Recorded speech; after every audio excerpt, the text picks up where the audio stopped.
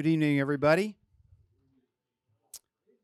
Have a couple of announcements before Lance comes up and leads us in our last New Testament session. Our last session 2 week is March 13th. Okay? And I want you to put a placeholder on that date. Tammy and Sarah are working to make that an exciting night of celebration for the completion of this 2-semester time. We'll let you know about that in the next couple of weeks as those details get clarified. Now, you might be asking, well, what are we going to do between tonight and March 13th? And that's a good question.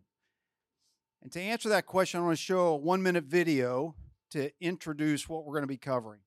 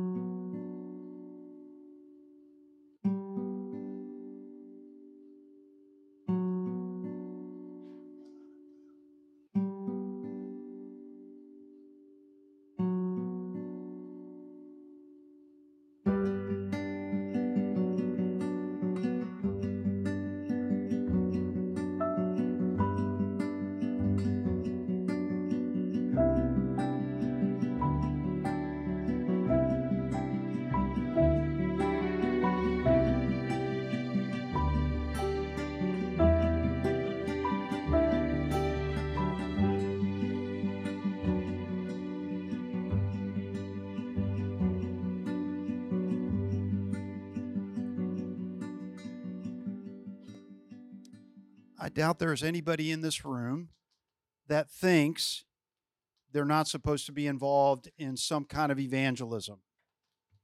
And yet, if I were to ask you, what is the common emotion you feel when that subject comes up, you would probably say shame, guilt, pressure, fear. But do you know what the number one emotion that the New Testament couples with evangelism is? The number one emotion that the New Testament couples with evangelism is joy.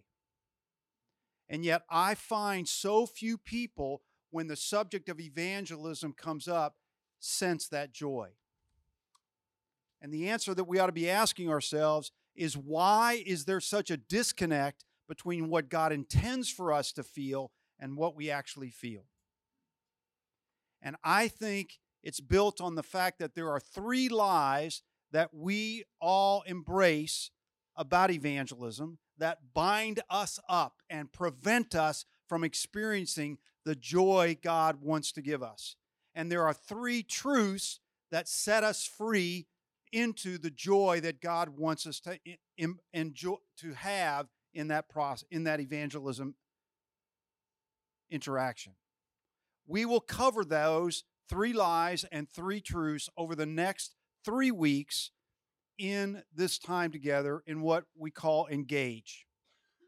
Now, I've gone through this material most recently with a group of women that were from the women's leadership team here at the church, and Betsy Blair was involved in that. Betsy, should these people be interested in what we're getting ready to cover? Yes, but not just because he asked me about saying anything, but because I will tell you it was well laid out, and I was probably the one that felt like I've never really led anybody to the Lord, and probably had a lot of fear and felt inadequate, ill-equipped. But my takeaway from that class, which really set me free, was the very first lesson. I think it was that the harvest is plentiful, but the workers are few. Ask the Lord of the harvest. And that one statement freed me up, because we think we have to do it, but we're forgetting who's in charge. And so I loved the class, and I wish I'd reviewed my notes before Bob asked me to do that, because I could say more. But it's well worth your time, and I think you'll be encouraged. And I think that is the end result of why we're doing New City Academy. Yeah, so we're about in New City Academy again, what are we trying to do? Equipping disciple makers. And disciple makers are those people that are involved in the harvest. It's what we need all of us to be involved in if New City Academy is going to be what we hope it to be. But what you need to find out is that doesn't mean we're trying to turn you into Billy Grahams or used car salesmen or those people that are closing deals for God. You will, I believe, be free to feel more that God will use you exactly as you are in the role that He exactly assigns you because of who you uniquely are in the process. So you have on your table a set of notes. If you please pick those up, because before next week, I'd like for you to answer the 3 questions at the top of the page. When you think about evangelism, what thoughts and emotions come to your mind? What is the predominant emotion the New Testament associates with evangelism? I told you that, but if you can find an answer to that, you can come with that. And then next week, we're going to look at Matthew 9, 36 through 39. And if you would think about what insights Matthew gives about Jesus in these verses. Okay? Any questions? All right, Lance, would you come up and lead us? And I'll get your screen up. Testing 1, 2. Can you hear me? Yes. All right. That's great. Technology is great when it works. Let's go ahead and open a word of prayer. All right. Heavenly Father, we thank you that we can be here tonight together, brothers and sisters, and to be able to learn more about you, what you've done, what are you doing, what you will do, and be able to rest in that with the confidence of who we are because of all these things that you are doing. Lord, help us just to really focus on you, Jesus. And you are the central figure in this whole storyline. And we get to have so much because of what you did for us. So I just pray that through tonight, help me to say what needs to be said and for us to hear what needs to be heard, and we take nuggets from us that change our lives. Pray this in Jesus' name. Amen. All right, this is the last one in our books. And just to go through this, Jesus is the king. The king returns in victory, displaying his glory. And we'll talk about empty casket, the victories, and then a little portion about what is it like to face death. And again, this theme, this God's one redemptive story with Christ as a central character. If you were to bump into someone and they had really no Bible knowledge whatsoever, and you started off telling them this big story, would they maybe look at you like, this sounds like a fairy tale? And when you think about it, you know, once upon a time, this couple lived in this paradise of a garden, and all of a sudden this villain shows up and introduces evil and just ruins everything. And then everyone's in slavery, and for a time being, you're waiting for the hero to show up and to rescue them and to restore goodness over evil. And when that happens, we all get to live happily ever after. Isn't that about it in some ways?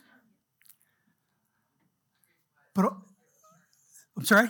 There's a reason why it's called the hero's journey. Yes.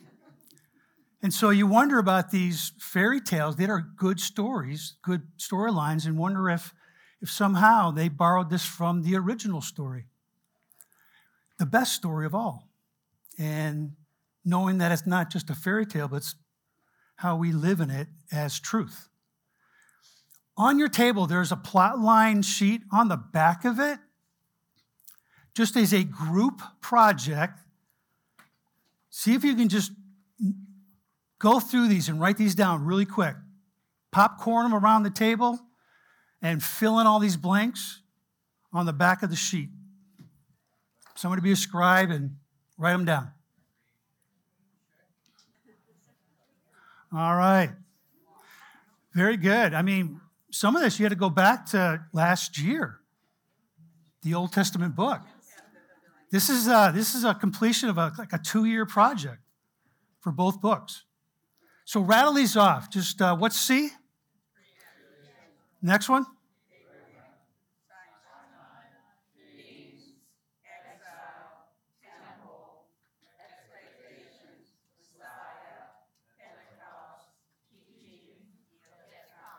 Wow. So all of those are the major periods through this human history and this redemptive story. On your table, flip that page over to the plot line. Very common thing. I should get someone else over there to teach you how to do it. But what I want you to do is from those periods, there's a bunch of events that happen in it. But I'm really curious if you would, on your paper, look at it's a little different. On your paper, there's the problem, all right? And then a line that goes up to the climax. What is the turning point of the storyline? And then this line that goes down to the resolution of the problem. So there's no right or wrong, no grades, but I do want you to discuss, what do you think what some of those major events within those periods could you put on this chart? So go ahead and look at events, not the periods, but the events in the periods. What's the climax? All right, let's go ahead and pull it together, and just curious on some of the things you came up with.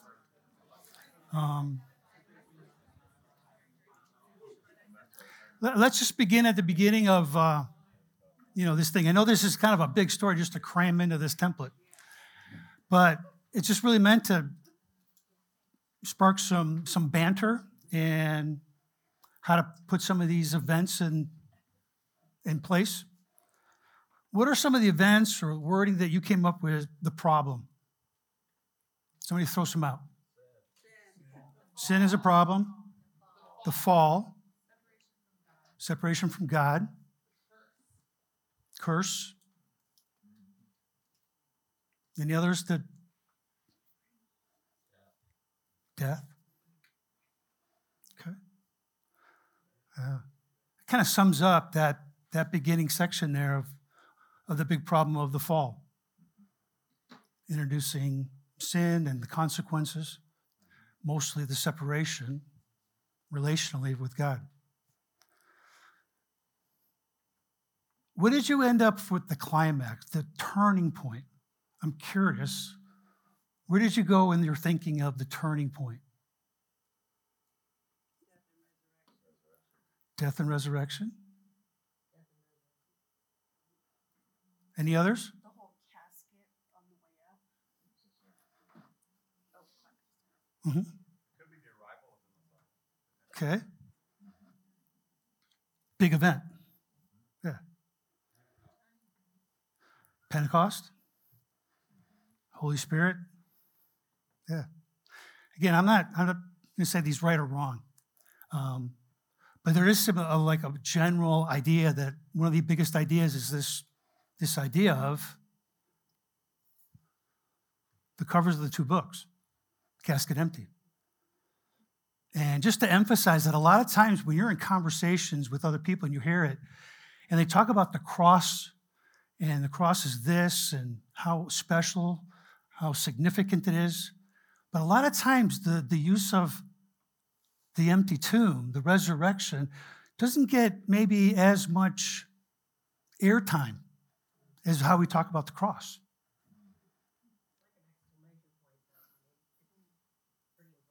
Yeah, it's pretty important. So almost to say is when you talk, maybe you've been thinking about, about the cross and the resurrection in the same breath, that they go hand in hand. There's just something about that in 3 days, all this happened. okay? And the significance of that is that when you think about the cross, this sacrifice pays our debt, the ransom, the atonement, and that's technically what the definition of to redeem, to buy back, to buy from. But the significance of the tomb and what happened in this bodily, physical resurrection and what it shows to come is the other side of the coin. In that we are not just bought from, but then we are placed into this relationship with a Christ who rose from the dead for all of eternity. And so the mercy is not getting what I do deserve. And then there's this grace of getting what I don't deserve. And they go hand in hand. I call it two sides of the same coin.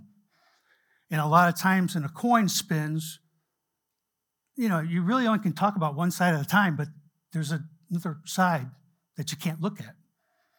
It's impossible to look at the other side of the coin, but they both exist. And so only to try to, when you think about and talk about, they're inseparable as being this climax to this whole human story in this relationship with God. Let's move on. So this whole part of Revelation that we're going to be talking about is really just kind of the ending of this very long story where the king comes and finally, fully, completely has victory over these things. Evil, Satan, sin, death. And it parallels the beginning. Somewhere in heaven, evil enters the picture. Satan wants to be who he wants to be. He gets cast, then he influences Adam and Eve. Temptations, they fall, and then death. And somehow he's got to clean up our mess in order to restore and to put back fully what he designed in the first place. So it's a big mess. Now, this chart, I'm not going through this chart, but only to say is that talking about end times, I don't know about you, but I used to collect books and charts and all kinds of visuals, trying to figure out, how to put this stuff in order and what it is and how to interpret it. I grew up in the Free Church, and in 8th grade, we had a pastor's Bible instruction class. And 16 of us 8th graders met for 26 weeks with our senior pastor, and we went through Bible and theology. And one of the exams at the end was, here's a blank piece of paper, now chart the end times. And had to know that. And in my 20s, I went to seminary, had all these classes, and go, man, I got this thing figured out. I got a good handle on it. A couple of decades later, going, I don't know. I'm more clear in the essentials. That's very clear for me. But some of the other things that are not as essential, I'm okay to be a little fuzzy on it. And so I've learned that I don't have to have the answers to all these questions. But I do know the one who does have the answer. And the most important ones. Where I'm going to end up with him for all of eternity is the most important one. How we get there and what it's going to look like and sound like and be like, okay. We all got some ideas of what that might be. So this is lesser really about the order of events or how we interpret the events. It's really more of getting this overall theme of what this relationship with God is really all about. And I want to move past the judgment. This is a theme. He has got judgment and wrath and destruction, and he's got to get all that out of the way for him then to create this and restore all the things that he wants to do. So it's like first things first, and we get to the other things. And so in these last couple of chapters, there's a lot of this judgment and wrath and destruction that goes on with all these individuals and groups and kings. And I just want to go through that, starting in Revelation 15, it really just emphasizes that these 7 golden bowls full of wrath of God are going to get delivered. And then throughout all of Revelation 16, kind of goes through these plagues. These are nasty, painful sores. Everything in the sea dies. The waters become blood. The sun was allowed to scorch the people with fire. Kingdoms were plunged in darkness. The waters dried up as they prepared for battle, and the great city was split in 3 parts. The nation fell. Great hailstones, about 100 pounds each, fell from heaven on people. Just again, in general, this judgment and wrath and destruction has got to happen. Revelation 17 talks about the great prostitute and beast. Again, I just wanted to emphasize, I will show you judgment on the great prostitute. And they will make war on the Lamb, and the Lamb will conquer them, for he is the Lord of lords and the King of kings. Throughout 18, the fall of Babylon. This fallen is Babylon the Great. God has given judgment for you against her. So will Babylon, the great city, will be thrown down. We're going to skip 19 to 20. And throughout Revelation 20, it talks about that Satan is going to be bound in this pit for 1,000 years. He's going to be let go. But then he's going to be able to gather up for this big battle. But again, fire came down from heaven and consumed them. This army, and the devil who had deceived them was thrown into the lake of fire and sulfur, where the beast and the false prophet were. So again, you get this finality of finally taking care of Satan and other people that were with him. This happens. But I want to go back to 19, from the judgment, the wrath, the destructions, to now, what does he want to do with that in the restoration process? And what does that mean for you and I? And how do we take these events and apply them to who we are, and how do we relate to God today, tomorrow, and the next? And so I want you to look at Revelation 19 and skim through that and just kind of read it, and then among your group, see what you can come up with as in some descriptions of this marriage supper of the Lamb and the marriage of this bride and this groom. What are some descriptions? What are some ideas you've got from reading 1 through 19? And discuss that on your table, and we'll pull you back a little bit.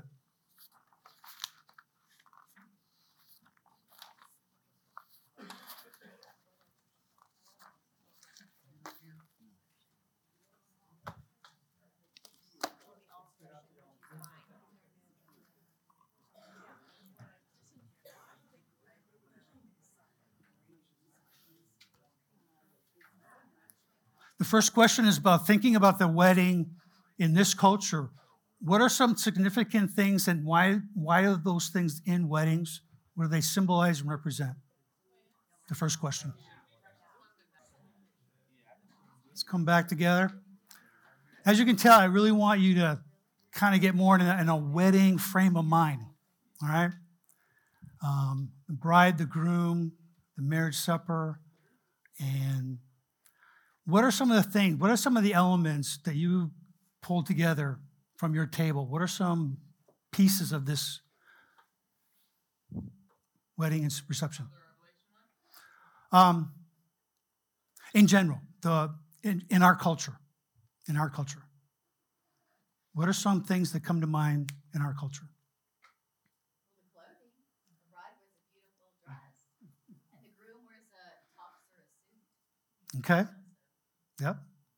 The beautiful dress. What about our culture? What are some things that pop into your mind that are significant to you? Well, here's a few things that we know.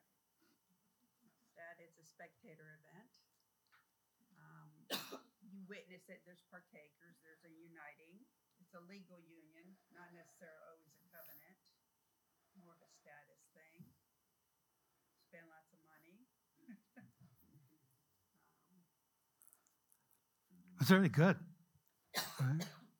What are the other components? Yeah, so our table came up with our vows exchanged, there's witness, scripture is read, there's music, there's rings, flowers, and the bride is getting all gussied up pouring the bread. Yep. Any others to add?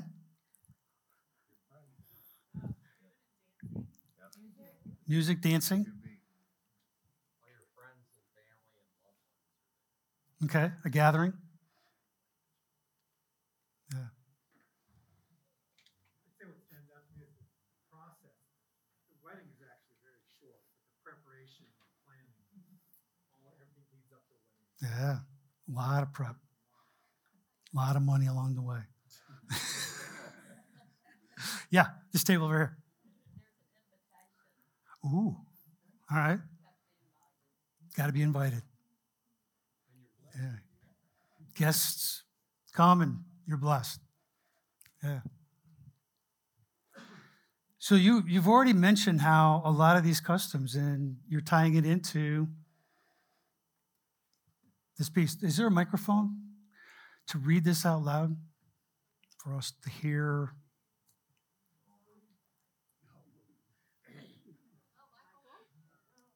And the angel said to me, write this, blessed are those who are invited to the marriage supper of the Lamb. After this I heard what seemed to be the loud voice of a great multitude in heaven, crying out, Hallelujah! Salvation and glory and power belong to our God, for his judgments are true and just.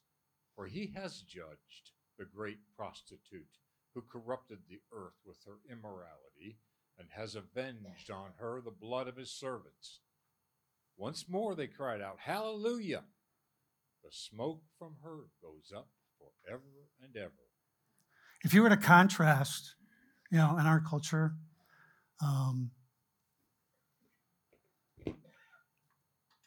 what is the celebration? What are they celebrating? Yeah.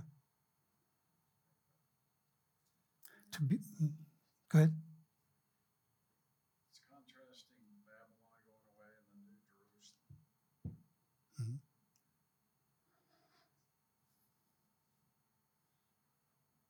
Who's the focal point? Who are they? The Lamb. Yeah. Not quite the bride all the time, is it? Yeah. If we were to just continue on talking about the bride, can someone read these?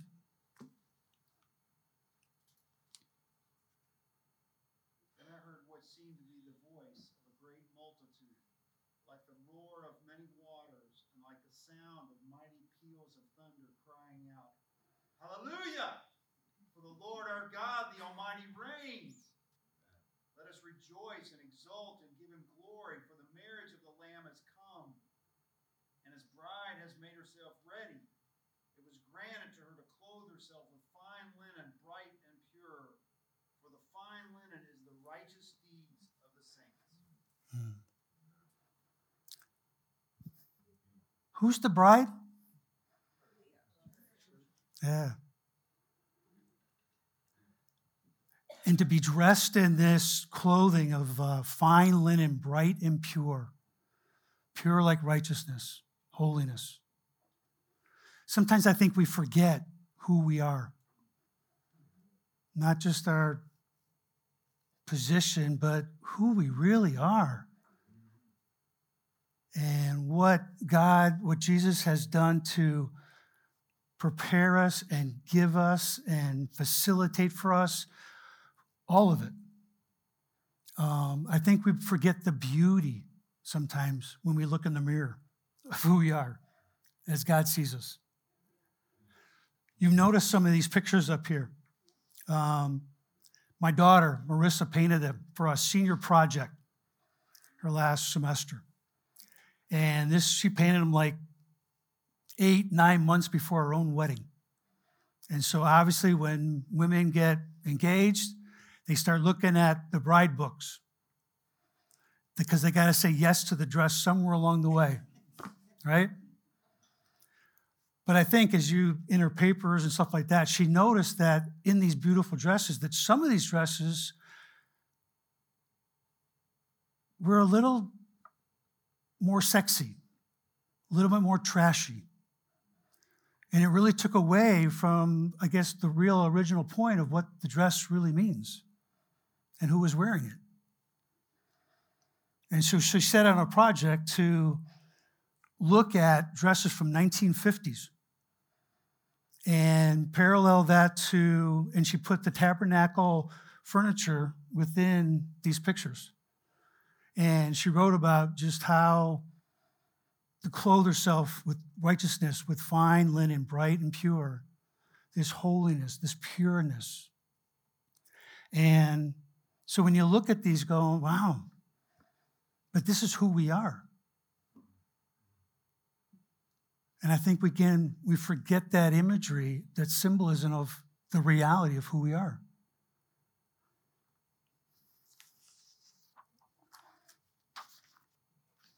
I'm just curious, does anyone still have their wedding dress? Like in the closet somewhere? Yeah? That's cool.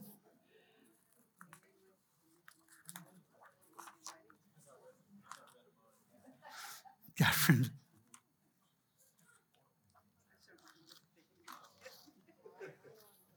But only to say is, in the wrap this part up, is that no unclean thing can enter this presence of God and the things of God.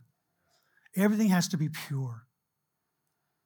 And he is the one that made the way, he facilitated, and he escorts us into this eternity with him.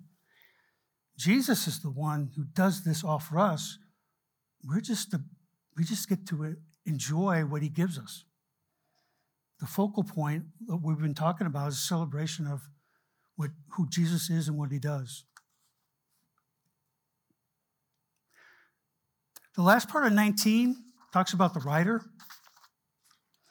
But even though it's not connected officially, but somewhere along the way, if there's a groom, how would you describe a groom? What are some of the descriptions in this about this rider?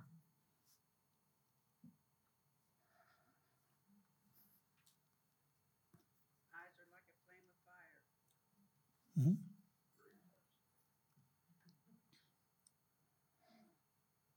What about his titles?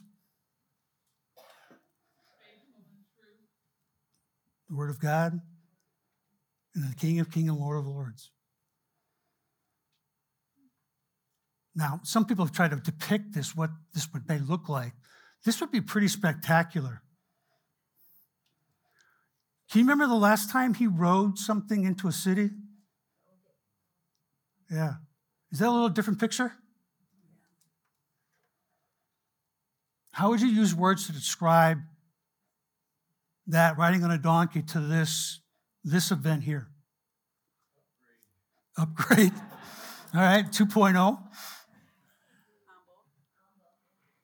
Humble and Spectacular. it's hard to put words to it.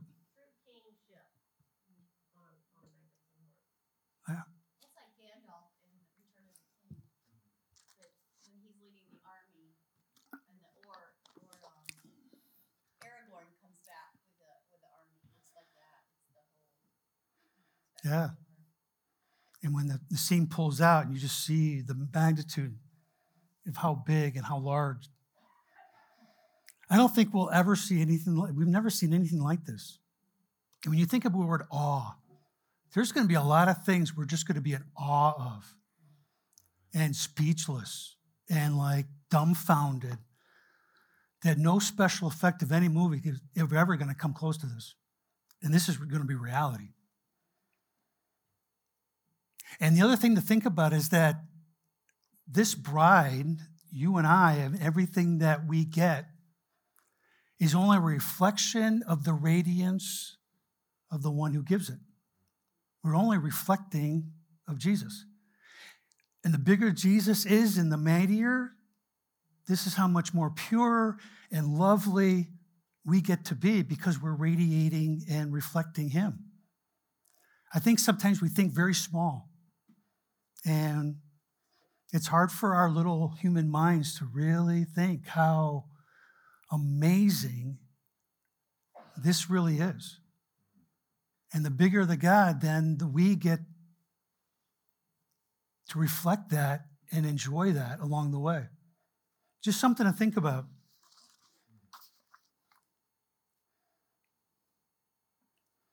Well, let's go on a little bit to some other big events that happen. Need someone to read this? And again, I think it's great to be able to hear it out loud. Yeah, go ahead.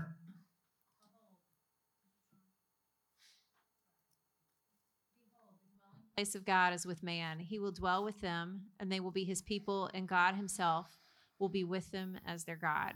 He will wipe away every tear from their eyes, and death shall be no more. Neither shall there be mourning, nor crying, nor pain any more, for the former things have passed away. Behold, I am making all things new. Also he said, write this down, for these words are trustworthy and true. And he said to me, it is done. I am the Alpha and the Omega, the beginning and the end.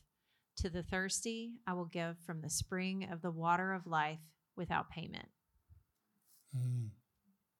Without payment. We're not paying for any of it. Already been paid. But of this whole chapter, there's obviously a lot of details about what this thing is.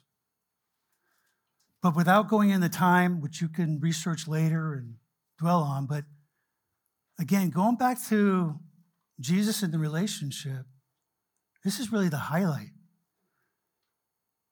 Being given the city and this new heaven and new earth, how wonderful all these things will be, but the real price, in a sense, God is with man, and he will dwell with them. For all after the fall, this struggle of how do we have a relationship with God? And after the fall, through the tent, the tabernacle, the temple, then finally the veil is torn. But even that part that we get to relate with God is still limited in a lot of ways. It's still not easy to relate to this invisible God. And we're still learning how to do that. But I have a feeling that when we get to this part of the storyline, we're going to have this full access to God, face to face, in however in mystery way he pulls it off. You remember in Moses when he's on the mountain and God says, you've got to cover yourself. I'm going to pass by these rocks. It was just too much and it would kill him. We still have this distance in a lot of ways, even with God, of trying to relate in our humanness. But somewhere along the way, I think this is going to be able to happen and be realized in the fullest. And to go back to in Genesis chapter 3, this one little verse just plays in my head all the time of what we really gave up. Is that when they sinned and they hid, then they said they heard the sound of God walking in the garden in the cool of the day. Now, if you're going to hide, you probably hide from somebody. You usually don't hide from something that's invisible, right? So I wonder if, in a way, that some way God manifested himself and walked with them and fellowship with them and talked with them, maybe on a daily basis. That was life. All the time. I think that's what we really gave up. And so this whole redemptive process is to get all this stuff out of the way and to reestablish really this, to dwell with each other, the fellowship, the oneness of why he designed us in the first place. Revelation 21. Can someone read this one?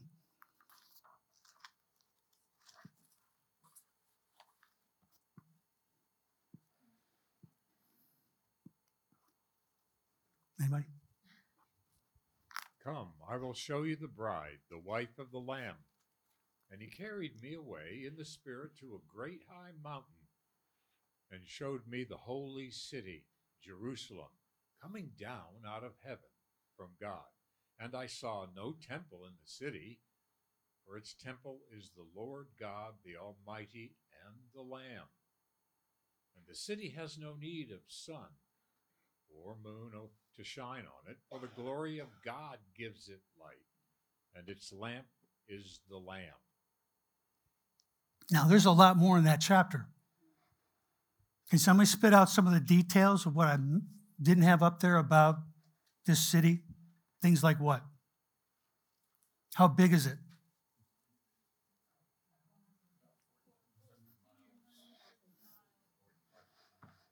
And how is it described?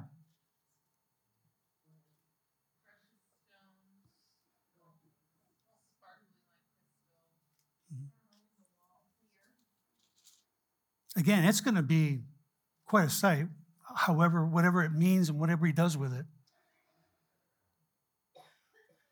But I wonder if all those things are still going to pale to this. That if there's no need for light, and what the presence, just the being of God, and for all that to happen, he's still going to be this focal point of the awness. Even though all those other things are incredible, but he's even more than those things of what really awe is all about. So again, I just want to emphasize that.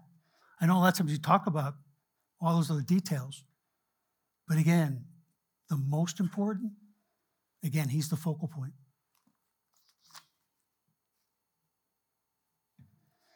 Let's go to 22.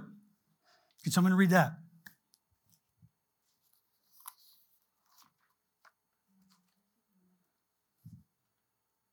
And the angel, me, the river of the water of life, bright as crystal, flowing from the throne of God and of the Lamb through the middle of the street of the city.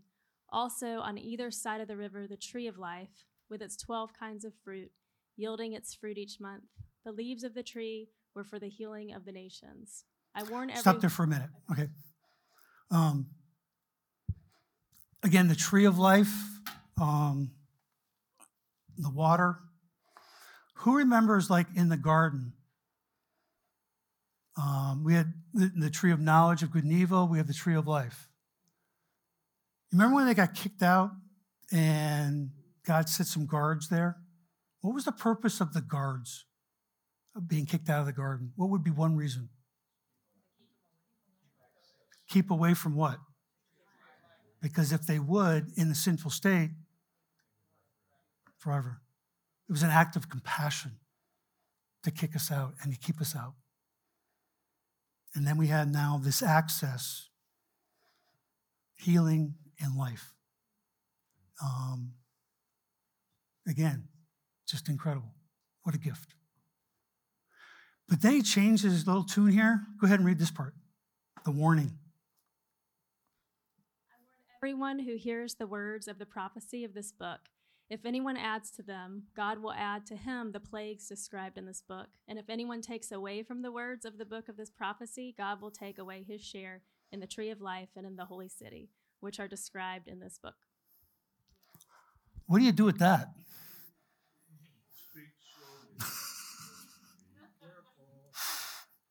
Wow, that's pretty serious. But I sense that it's more than, you photocopy some pages and you leave a page out. It's a little different than that, right? What would have to be the attitude, the mindset, if you're going to take away or fill in? What's that kind of a mindset, an attitude? What?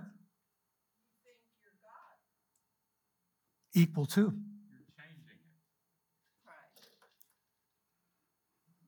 Yeah. Where have you heard that attitude before? Yeah. I want to be God. I want to be like God. How arrogant that is. Yeah. Again, I don't know how this all works out, but just to be able to see that how important it is, and there's this major warning for this kind of arrogance to be like God, that I can pick and choose and just as good. All right.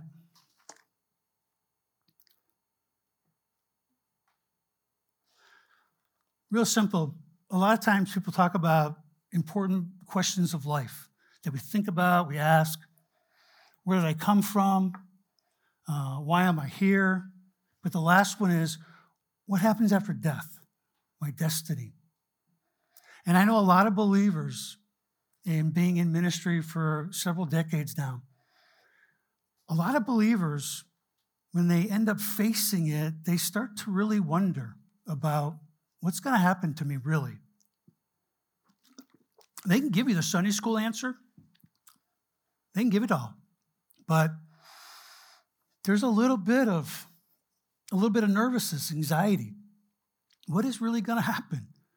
Is this really all true? Is it going to happen the way it said it is? You know, people in their 20s, they call them invincible. You know, death is like way out there. 20 to 40, you're in the second quarter of the game. 40 to 60 plus, you're in the third quarter of the game. Whenever you decide you're thinking you're in the fourth quarter of the game, it gets a little closer. And then, you know, if you're in overtime, it's getting even closer. And the closer it really is to, like, it's going to happen, how much do we believe in our belief system? How much can we rest versus the anxiety of really believing that truth? To keep going on in your discussion, in your groups, I want you to talk about, what have you heard when you bump into people? Different kinds of fears, different kind of thoughts. What do they struggle with? But then how is it supposed to help? Because we don't see it. So just talk them in your groups about what are some of the typical fears or ideas about why they're afraid. All right, let's come together. Some good discussion. So, what are some things you've talked about at your table about what are people concerned about? What are people fearing? Level of anxiety? What are some answers? Oh, the process of death, even just to get to death. Okay, yeah. What are there some things that people say and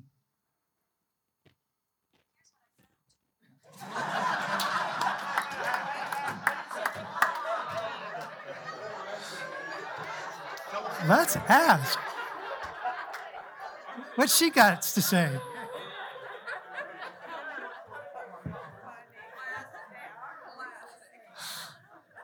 Very good.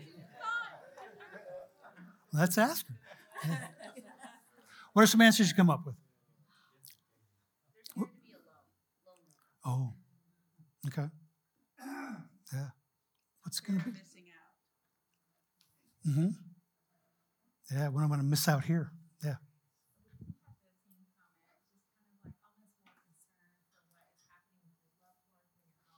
Yeah.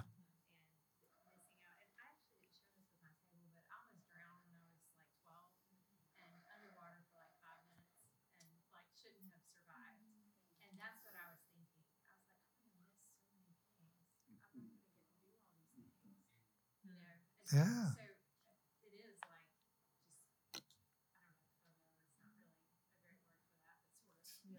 But it's very real.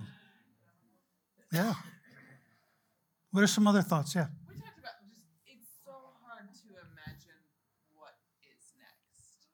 And so, like, we fear it because we don't know what it is, and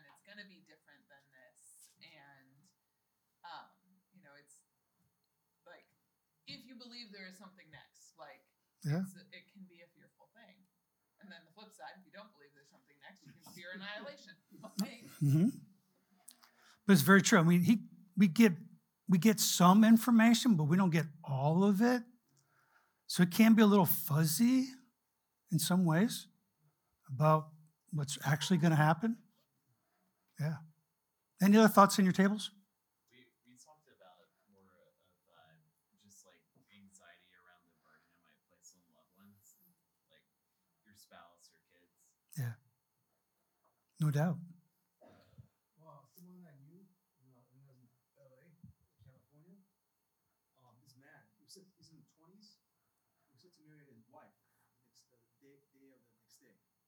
And the liquor stores in LA, very dangerous neighborhoods, like ghettos and barrios. And the day before he was set to marry, a criminal came in and shot both him and his father, both in the store. And the father survived. He said as his son lay dying, he was crying. I think he said, "I'll never see my wife again." Mm-hmm.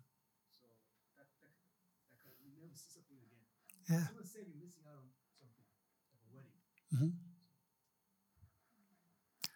So you can hear a lot of the theme is it's this concern for our loved ones or missing out and not being able to participate in, if you got kids or grandkids along the way of their life, or the burden for a spouse or family members. Yeah. And that's a very real. I mean, we think about it, it's a reality. But the other typical one is just not really knowing what you're going to walk into and what it's going to be like. But I think that's one of the purposes of why we get some information about this end times. Versus if we had a book and this last chapter, in a sense, wasn't there, that'd be a really different place to be if we didn't have any of that, the book of Revelation. Wow. Talking about having it fuzzy. So we do get a lot of information. Yeah. So what other thoughts did you have about this other question? How does it help? Any other kind of answers you come up with? How can it help?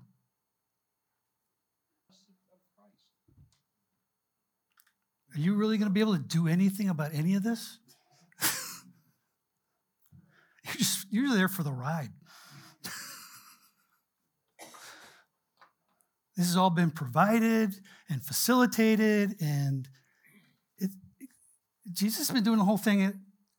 What makes you think he's going to stop not doing what needs to be done? We're there for the ride.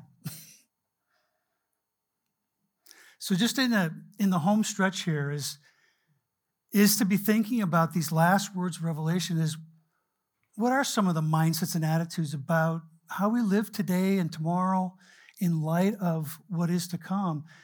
Because none of us knows when that's going to happen. None of us are guaranteed into old age. We pray for it, we wish it, we desire it, but that doesn't make any guarantees whatsoever. And that's really in someone else's hands. But should that create burden, anxieties, or could it produce some anticipation, even excitement? If some of this is the grandeur, the majesty of who he is and what he's doing, when you think about what they say at funerals, they're in a better place, how true is that? And didn't they get to the party first? Rachel and I have been here, 25 years in this church. We've been to a few funerals along the way.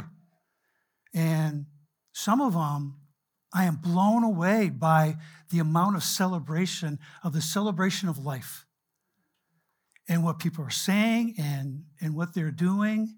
And it's like, wow, this is incredible. Because I've been to some gravesite services where no one's a believer. Ooh, it is dark, very dark. So only to say is this book was written for an encouragement because we have a hope of where this is going to go, whether it's tomorrow or decades from now. But it is something to think about, that it's not a fairy tale, and it's way more than happily ever after. Happiness is about happenings, events, things, stuff. But joy is a much deeper, richer experience, usually found in relationship. And through this whole thing, it's really about this theme of relationship and to be with God. And then we were not with God. And how do we come back to being with God again? That's the joy. And so to praise him and to thank him and to express all that, he doesn't need any of this. He was fine before we arrived, and he'd be fine if we weren't here. It's all for our good if we do that. It becomes more fulfilling and satisfying to be this grateful and thankful for all the things that he is doing and will do. If you've got kids, and do you remember what brings the greatest joy? When you facilitate something and they enjoy it, but then they come back and thank you sincerely. Doesn't that melt your heart? So the more that we enjoy him and the things that he gives us, that's his joy and our joy. That's why he does this, all of it. So just to bring it into the home stretch, these last verses.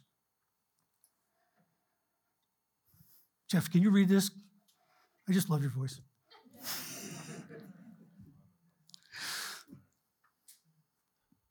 Come, and let the one who hears say, come. And let the one who is thirsty come. Let the one who desires take the water of life without price. He who testifies to these things says, surely I am coming soon. Amen. Come, Lord Jesus. The grace of the Lord Jesus will be with us all. Amen. So if Jesus is saying, surely I'm coming soon. I will come back just as I left. I will gather you together. We will be together. That's the promise, the covenant. Amen, agreement. And then John, how does he say it? Come, Lord Jesus, exclamation point. Let's get this thing going. See the anticipation, the excitement, the desire for this?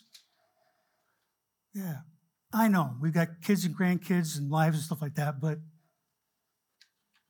there should be an element somewhere in there about this excitement because of who he is. And if he's a good God and all this is true, oh my gosh, this is going to be just incredible. So how does this give us hope for the future? So that is the last puzzle piece when you think about it.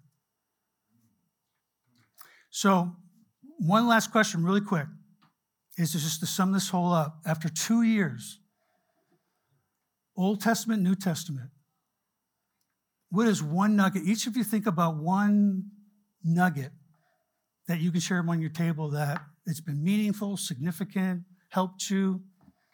Wide open question. Okay? So share that in just a couple minutes. I'll close in prayer. We're done. Some good discussion. Well, I hope everyone has different things that you can think of, that this study has been helpful for you.